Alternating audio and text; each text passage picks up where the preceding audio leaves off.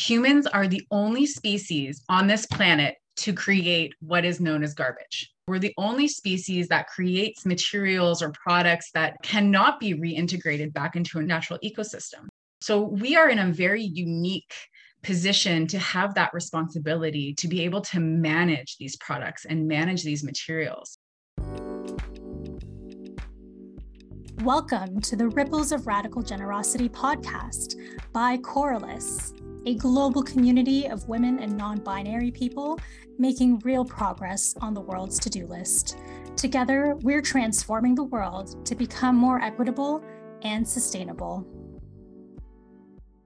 I'm Carly Cunningham, and I'm thrilled to be guest hosting this episode of the Coralus, formerly SheEO, podcast.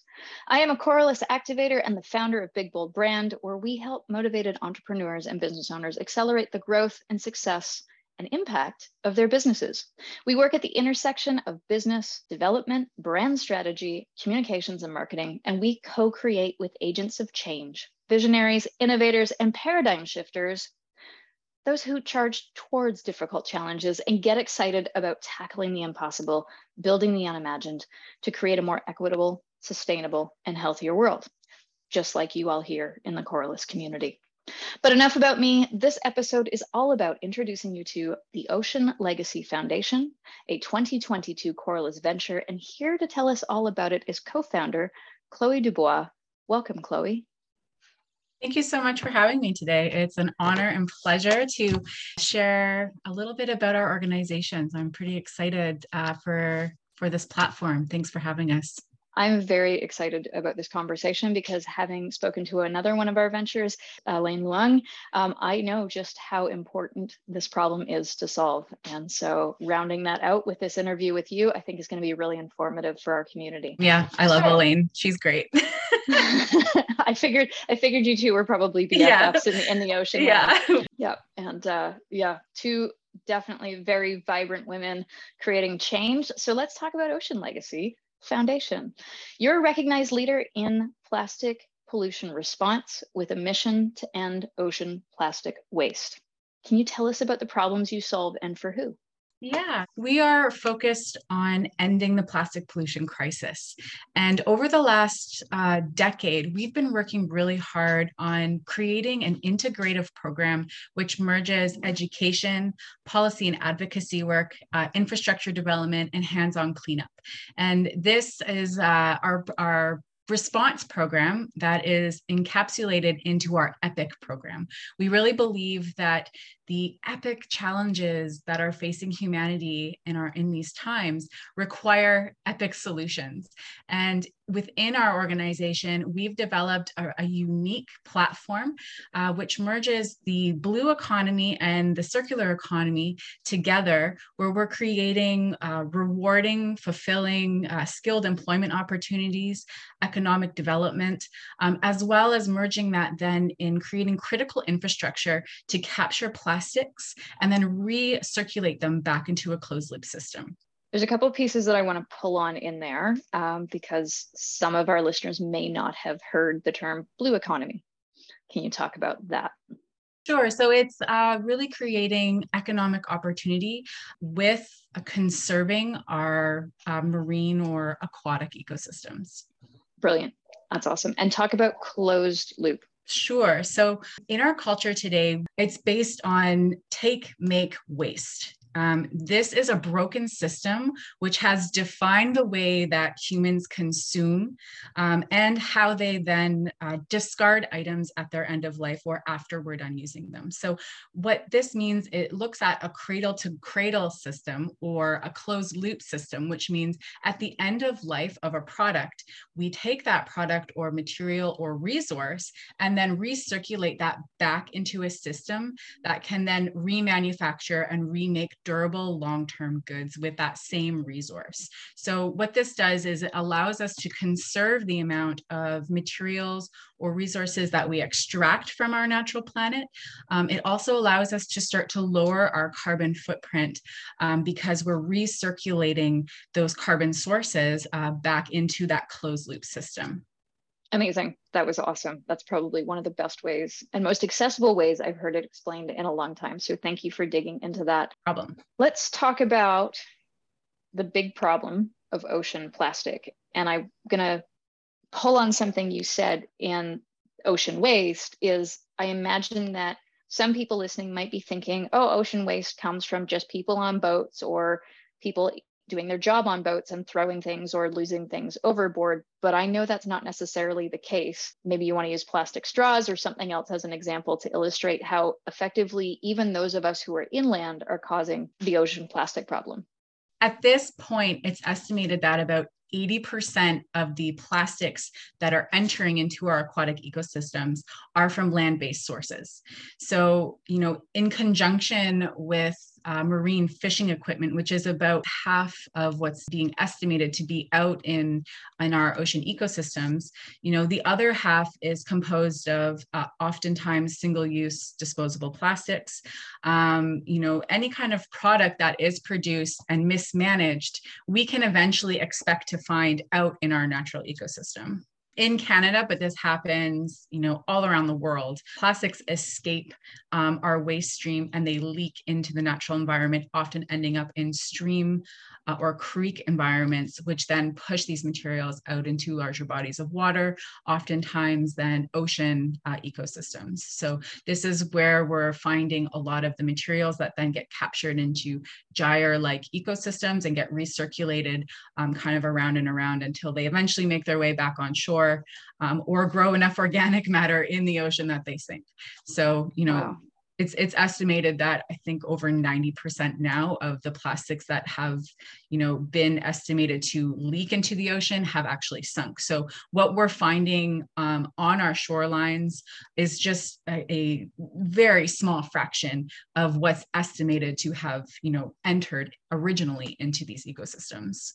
Yeah, absolutely. And if you think about the bottom feeding creatures and animals and those that feed on those, you can definitely see how it comes back up through the ecosystem in really quite terrifying ways. So all that said, what do you want listeners from this episode, and especially the Corylus community, what do you want them to know about the plastic problem that might inspire change and action within this community? I thought about this quite a bit. I think an interesting point to make, and what captures my imagination, because I love to stay curious, is that humans are the only species on this planet to create what is known as garbage. Mm-hmm. So really think about that. We're the only species that creates materials or products that, cannot be reintegrated back into a natural ecosystem. And so we are in a very unique position to have that responsibility to be able to manage these products and manage these materials. And when I think about it, or when I converse with others and we think about just how massive this problem is, and when we think about all the challenges, that are facing humanity right now of these epic proportions, it can feel so overwhelming, almost to the point of paralyzing fear or anxiety. And I think it's at that point, where the human mind needs to push this away because it's too much. And in that point, it creates, inactivity and just more stagnant energy where people don't know what to do. They don't know where to start. And so I think what I would love the community to take away is that to really push through those emotions, push through that, overwhelm and that feeling is to take action. And, where do you start? So I recommend to people that are experiencing this kind of level of overwhelm to reflect on something that you've been dreaming about or something you feel passionate about. It doesn't necessarily have to revolve around plastics, but something that really grabs your attention, and then just take a really small step and just do something about it. It could be a very small action, like today I'm going to walk to the store. And then, and then from that action, it can start to snowball and grow into larger and larger impacts.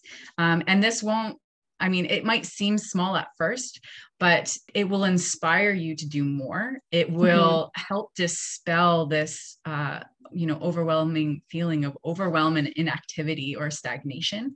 And it will also help to inspire other people in your community to start, feeling like taking action is manageable, even, if it is small, growing into a larger impact. That's how I got, how I started, was seeing a problem really in my heart, knowing I wanted to do something about it, and then not knowing where to start because it's so big, but just picking something small and working on that, and then adding to that, and then allowing that to snowball, and then growing that out, and really finding your support, finding people that believe in the same thing, and want to make a difference in a cause that you feel passionate about. Yeah, brilliant answer. One of the things you said reminded me of an experience that I had. And it was my wife and I were out for a walk in our neighborhood, and there's a couple who take their dog for a walk, and they carry one of those long-handled, I'm making a motion here, Chloe can see me doing it. So my hands like opening and closing, those long-handled garbage picker-uppers. I'll just, that's a technical term, and a garbage bag, and they walk around the neighborhood, and they pick up the waste in the neighborhood. And if we think about how close we are to streams, well, that limits how much rolls downhill, so to speak, or flows downstream.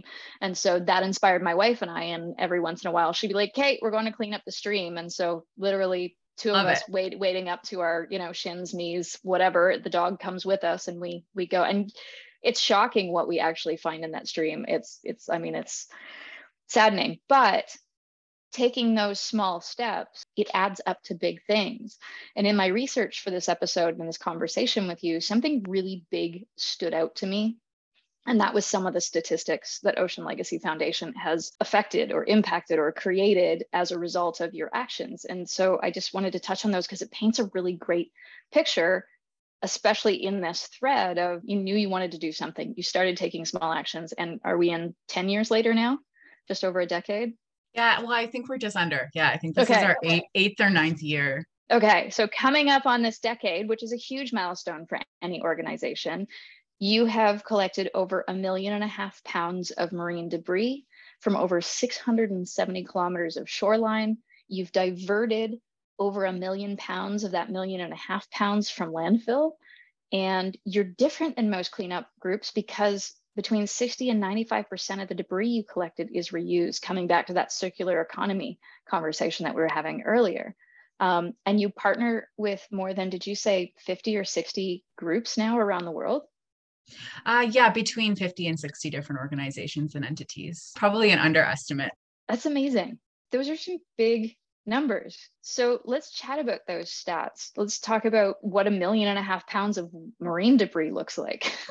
Each little cleanup that we do, it adds up over time, and I think that 1 million pounds, I think one of my colleagues was actually comparing that to about the size of 16 or 17 blue whales. So, wow. Yeah, it definitely adds up in volume. The impressive thing about plastics and their pollution is that the weight doesn't do justice.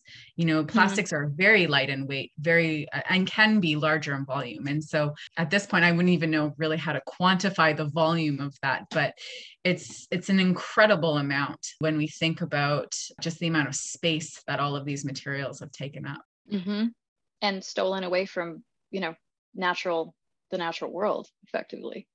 Mm-hmm, mm-hmm. Yeah. And, we've been working really hard on developing tools to mitigate the pollution from occurring to begin with. So that can look like working on different levels with government to what we're building right now with so many different partners and concerned citizens is our depot program. So creating focused hubs or spaces for people that are participating in shoreline, ocean, or marine industrial cleanup to bring those materials to these hubs so that we can prevent these materials then from re-entering the natural environment, either as pollution or working with industry once they're done using ropes or nets or traps. There's a spot that they can bring those materials to continue to prevent the pollution from occurring in the first place. So we're really excited to roll out and continue growing our depot program across the province of British Columbia. And it's inspiring because it also acts as hubs of education. So, people come and use our depots. They get to learn about ocean plastics, the effect and impact those have to the natural environment. And it's a place to build relationships. So communities meeting other people in the community, talking about the issues and sorting their materials together. So it's a great place to build capacity and to also build those relationships and community. And it also sounds like a great place for people for the first couple times they come to be inspired by others, seeing other people taking action, thinking that they're not an island of the only person who cares. Yeah, exactly. Totally. Yeah. You led me to talking naturally, segueing that to, let's talk about your differentiator, your blue ocean strategy, if you will, as an organization. The fact that you have innovated ways to reuse between 60 and 95% of that debris you collect. Tell us a little bit about what materials you're creating and how that affects and encourages others to participate in the circular economy. Sure. So in 2016, we, after years of already doing cleanups, something that my colleagues and I, we were really discovering was that, you invest so much time, money, resources into going to some very remote, complex terrain locations where there are these vast concentrations of plastic pollution or marine debris, to remove that and then to come back with these materials to then see them go into landfill. So another spot that they're just re-entering back into the earth. And we really wanted to see something different happen with these materials. So we started really focusing on investing time and energy into trying to do things differently. With the materials we're collecting, learning what resin codes they were, learning the hydrocarbon bonds and, how we could start to size reduce these materials and what we can add to them and how do we process these types of materials. And what that ended up leading to back in 2016 was our first collection program that we started developing. And from that place, we started realizing that some of the materials we collect are so obscure in shape, material thickness. I mean, we find and we're given so many random so many random items. And so we really had to start refining sorting processes. And then from that point, we've started developing our own kind of technology to process a lot of these materials. And what we ended up doing was repelletizing a lot of these materials in-house. So we focus on polypropylenes, high density polyethylenes. And at the end of this year, we're actually expanding into processing nylon materials, which is really exciting because in our community, there are no nylon processing solutions. Most of these materials are being exported to Europe. So this allows us to start to create local jobs, recirculate these resources back into a localized economy within our community. And it allows us to start to reintegrate these materials back into new durable products that can be used. So those are the resins that we've started focusing on. And then we also work with third-party recyclers as well. So the polystyrene materials that we intake, we work with a recycler that takes those. For the tires that we collect, a rubber recycler will take those. So we've really fortified or catalyzed an entire processing network for ocean plastics or plastics that are collected from marine operations. Amazing. So let's contextualize it for our listeners. So the pellets that you're creating, what types of companies are, I assume, purchasing them off of you, and what kinds of things are they making? So we're having to develop this whole sort of niche market for these materials, which has been challenging and really exciting at the same time. So some of the products we've been testing and developing so far are focused in the outdoor recreation sector. So looking at manufacturing boats, work boats, kayak accessories. We've also engaged with the aquaculture sector to make crab gauges, oyster gauges, so that people know when they're harvesting when to put something back. So it's a tool for conservation, which has been wonderful. We've also been exploring or dabbling in potentially the automotive sector, as well as testing materials for textiles and clothing, as well as urban infrastructure. So there's a few products there that we've also been testing. So lots of diversity in really the sectors that we've been able to touch with our products. And we're still in that pilot kind of phase of seeing really where this can go and the impact that we can have with this product. One of the cool things I picked up on when you were talking about the crab gauges to make sure that, those that are fishing or harvesting, I think was the word that you used, if they're too small, they're being put back in. So in my mind, it's the circular economy because it's got a double use there in helping protect the blue ocean as well. So that was really cool. And what I heard in there too was about partnerships. And I know from our conversation, from also reading a lot about Ocean Legacy Foundation, that partnerships are key and critical for what you do throughout the process.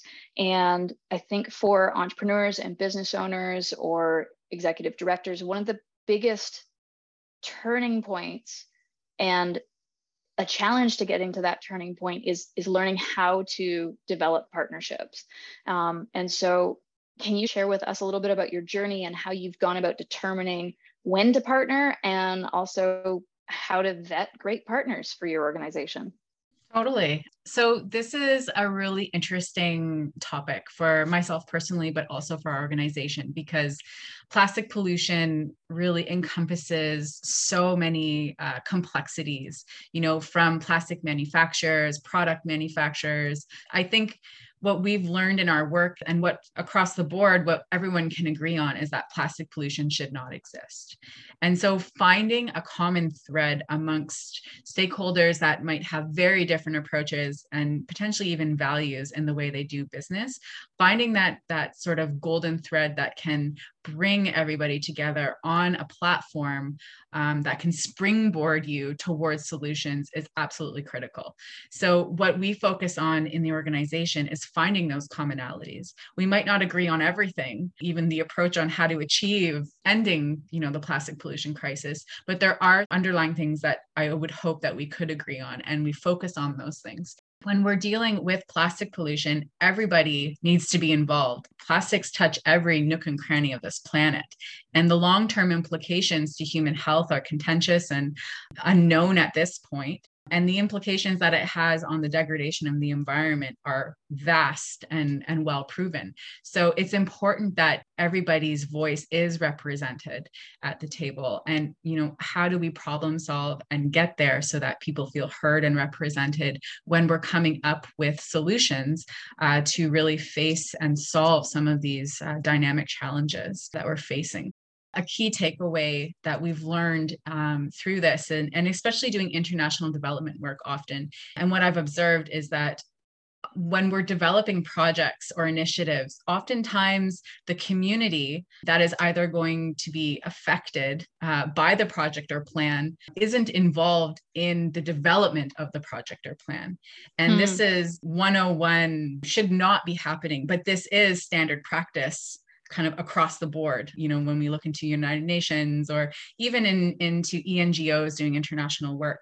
It is absolutely critical that all voices are brought to that table, and the development of these initiatives are founded in the actual needs of the communities and the unique environmental parameters that need to be considered when developing these projects or plans. So that's sort of the approach that we've taken. We do a lot of deep listening. Key and critical. Totally. And that is, listening and communication is a founding principle of how we should move forward in the world, not only I think in building partnerships and relationships and doing the good work, but also in your own personal life and how we move through the world and how we build, relationships in our own lives, and then how that kind of ripples out. So that's value that we hold really dear in the organization. And it's something that we use to cultivate and continue to grow the work that we're doing in our own community, but then also abroad and internationally. Yeah, it sounds like you've learned well something that one of my sales coaches teaches and repeats a lot, which is you have one mouth and two ears, use them in proportion. Yeah, exactly. I like that. So once you've found those partnerships where you've linked the golden thread together, you've found a common set of values or a set that you can agree upon to operate under. Talk to us about nurturing those and building upon those relationships. What is one or two recommendations for once you're all at the table and you're all moving forward, then what? Depending on the scope and scale of the project, but it's important to have tools in place or etiquette that everyone's agreed on to use in times of conflict. So in times where everyone's not seeing eye to eye, how are you going to navigate through that? In previous projects that we've done, as cheesy as it sounds, we've created like a family values board, that we can use collectively across, multinational corporations down to grassroots organizations. And in our own organization, creating that platform or that sweet spot between sort of that top-down approach and that grassroots activism is really where we find the ability to navigate through a lot of the intricate relationships that we are building and really refining those tools. Every project, every location, every relationship is so unique. So really establishing some like underlying tools or like etiquette that you're going to use to move forward has been really valuable for us in doing our work. Yeah, definitely. When I facilitate, I call it setting the rules of engagement. Exactly. Yeah. Fantastic. That's super helpful. Because I want to focus in so our community really understands what it is that you do in the 4 acronyms of EPIC, and also what I would like you to talk about as we walk through EPIC, the EPIC acronym, is how can our community get involved in those, or maybe there isn't one, but maybe you want to focus in on this is the one where you should definitely come volunteer or donate or whatever that looks like. So let's start with the E. Sure. So EPIC is the acronym that we've chosen to kind of build our programming around. And the E, it starts with education. Knowledge is power. And looking at our education department, we've now created a free e-learning resource online that's a 15-hour curriculum that people can participate in all around the world. It's in 3 different languages, English, French, and Spanish. Amazing. And it's from this base of building the foundational blocks of understanding of, how plastics are even created, how plastics reach our aquatic ecosystems, how we spoke about earlier about how, the journey of plastic pollution and how it reaches the ocean. So really going through that knowledge and understanding right down to breaking down the circular economy. What is it? How you can participate in it, defining what that system is. It's 10 lessons in total. And the first 5 are really setting that foundation. But then what we've really heard from, people that are interested and passionate about this topic is, okay, I know all these things now. What do I do with this information? And so the next 5 lessons are focused on taking those building blocks and then applying them into action. So we've got a lesson around how do you create your own recycling facility or program? How do you talk to media and create community and support around your cause? What is a policy? What is a plastic pollution policy? What policies could apply in my community? So really looking at breaking those barriers down and understanding around policy that are often felt or found when dealing with developing policy and working with government. So making that language accessible and tangible. We even have templates in there. If you live in a democratic society, like this is a letter you can use to reach out to your local MP or MLA, and how do you engage politically? So lots of really great tools. And it's a curriculum that we built over the last 2 years with leading experts in the field, and really happy to be offering that. And I think that is really a starting place for the Corylus community to dive into the issue. There's lots of great movies to watch and different tools to download and incorporate into taking those, step-by-step changes in making a difference in plastic pollution. And then we also, in the education component, we do school presentations and hoping to get that curriculum really dovetailed in with broader public school education. So working with, high school to young adults to incorporate and learn sort of the principles of what we've put together. That's fantastic. I dug in a little bit when I was researching and I got under the hood and I was like, wow, this is really robust. So that's just the E. Now I understand why you've called it epic. Right? Right. I can tell that no moss grows under Chloe. Talk about the P. What does the P stand for in epic? Yeah, so the P stands for policy and advocacy work. And this is a really exciting department for us where we get to work with all varying levels of government, from local municipalities to provincial to right up to federal and then into international communities. So this is kind of a platform for us to vocalize or advocate for policy recommendations that we feel would help solve the plastic pollution crisis. So things like advocating for deposit return systems, expanded producer responsibility systems, which are when we take the onus of paying for these waste management systems and put that back on the producer. So having industry pay for part of that programming, which we've been advocating for select marine equipment to become incorporated into EPR systems for years now. So that's just an example. Looking at recycled content mandates. So something that would stimulate the industry overnight is if there were incentives for companies to use content created from recycled materials, or to legally mandate the use that, X amount of recycled material has to be incorporated into any new product being produced. So really looking at how to stimulate the plastic circular economy, creating tools for its success, and then working with government to start to incorporate those into reality and into new systems. One of the things that you said that surprised me is you said it's really exciting to develop policy and work with government. I'm glad, and thank you so much for doing that work, because I would just run for the hills versus be assigned to a project like that. So thank you for that work. It definitely needs to be done. I mean, I find all the departments exciting. It's kind of like my brain on... Your brain on epic? Yeah, exactly. Yeah.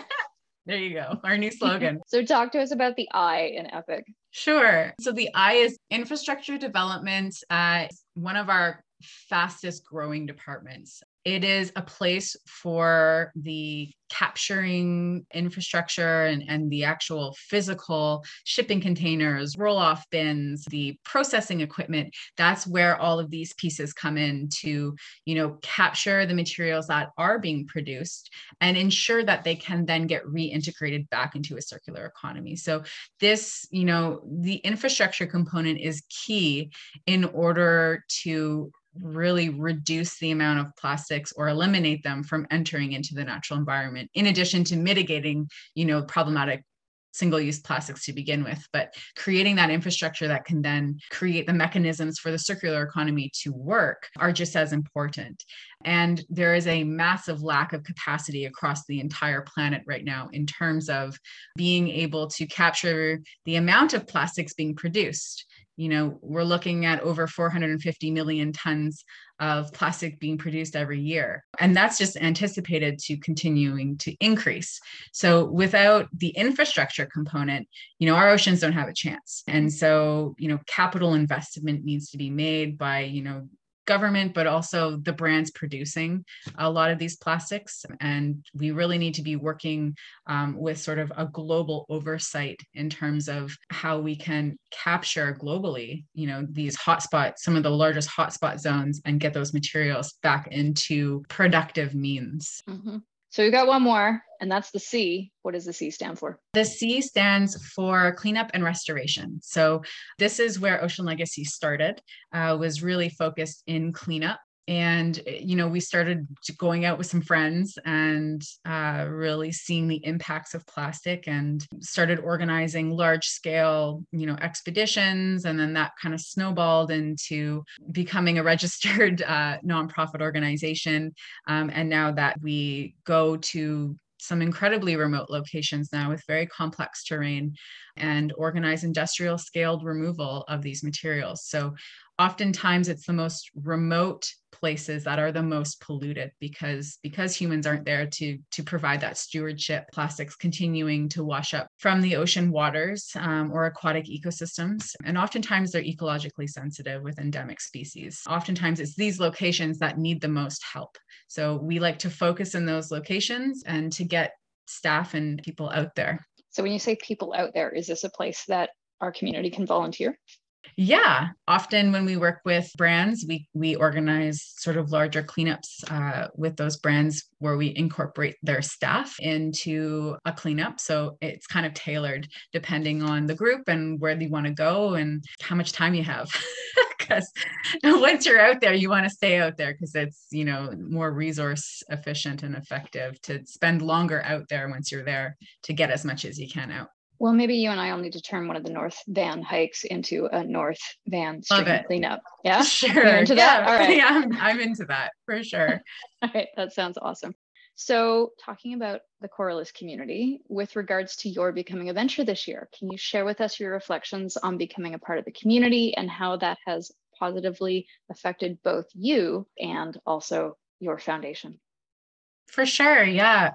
Joining the community this year has been such a privilege and honor. I've learned so much already. I feel like we're just getting started, but anywhere from different private sessions that have been offered to my team to improve stress relief, to joining different activation sessions, learning new tools, the mentorship that's been offered.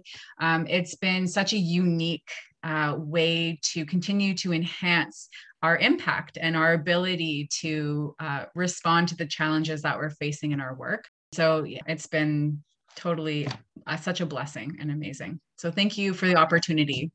Yeah, absolutely. Well earned with everything that, so we were talking about the numbers and the impact. I'm curious about something that completely surprised you about this community, whether it's you asked and asked or someone stepped in or someone reached out to you. I'm not sure if it's a surprise, but something that's really affected how I feel in the community is just the connection and depth that can be created with women and non-binary folk that are living their passion and experiencing, some of the challenges that come in being an entrepreneur, and just the support that I've been able to feel and experience just in the onboarding, in the community onboarding sessions and that sort of thing has been powerful. It has allowed myself and my colleagues to feel, like we're not the only ones going through a lot of these issues. And it's been great to just connect with the amount of diversity that is in the community and just so many problem solvers and people constantly thinking and how to connect resources and grow the network. And it's just such again, like an honor to contribute to that and to be a part of something that every woman or non-binary person can really benefit from, is being part of a community like that. I wish our listeners could see the expression on your face, because I can see the gratitude, but I can also see the sense of awe. And I'm right there with you. And one of the things you said is, in this community, because there's this unsaid trust that happens very quickly, you go deep so quickly. So before we wrap up this conversation, in the spirit of radical generosity, do you have an ask for our listeners and the Coralus community? Something that we are really working on right now within Ocean Legacy is connecting our pellets to new buyers. So we are looking at this point to partner with new brands and products that could use recycled content within Canada, but also abroad. So looking at new products and aligned, valued other businesses that really are looking to start to incorporate the principles of the circular economy into their own business, but not really knowing where to get started, but are interested. I would love it if you reached out. Yeah, we could talk about how to incorporate recycled content into your products. Perfect. So if you know of a company that is looking for plastic pellets, if you know of a company who might not be, but you think, hey, you know that their principles are aligned, maybe give them a nudge, ask them if you can make an introduction to Chloe, and how can we make these introductions and reach out to you? What's the best place to reach you? You can email me at my first name, Chloe, CHLOE, at oceanlegacy.ca. You can visit our website at oceanlegacy.ca. And on our website, the phone number is on there. So if you want to give us a call, feel free to give us a shout. Or you can stop by if you are in the Steveston Harbor area in Richmond, British Columbia. We always love visitors. Love that. Who gives away their phone number and says, come on in just walk in the door, come see us. I love that. I love that. It definitely speaks to your personality. Thank you so much for this great conversation, Chloe. All of us here at Corliss appreciate your taking the time to share about your venture, and we wish you all the success. And we're all here for those asks. Amazing. Thank you so much. Really appreciate the time. Thank you for listening to the Ripples of Radical Generosity podcast. Let us know what you thought of the episode and share this podcast with your friends. We invite you to join a global community of radically generous women and non-binary folks at www.corliss.world.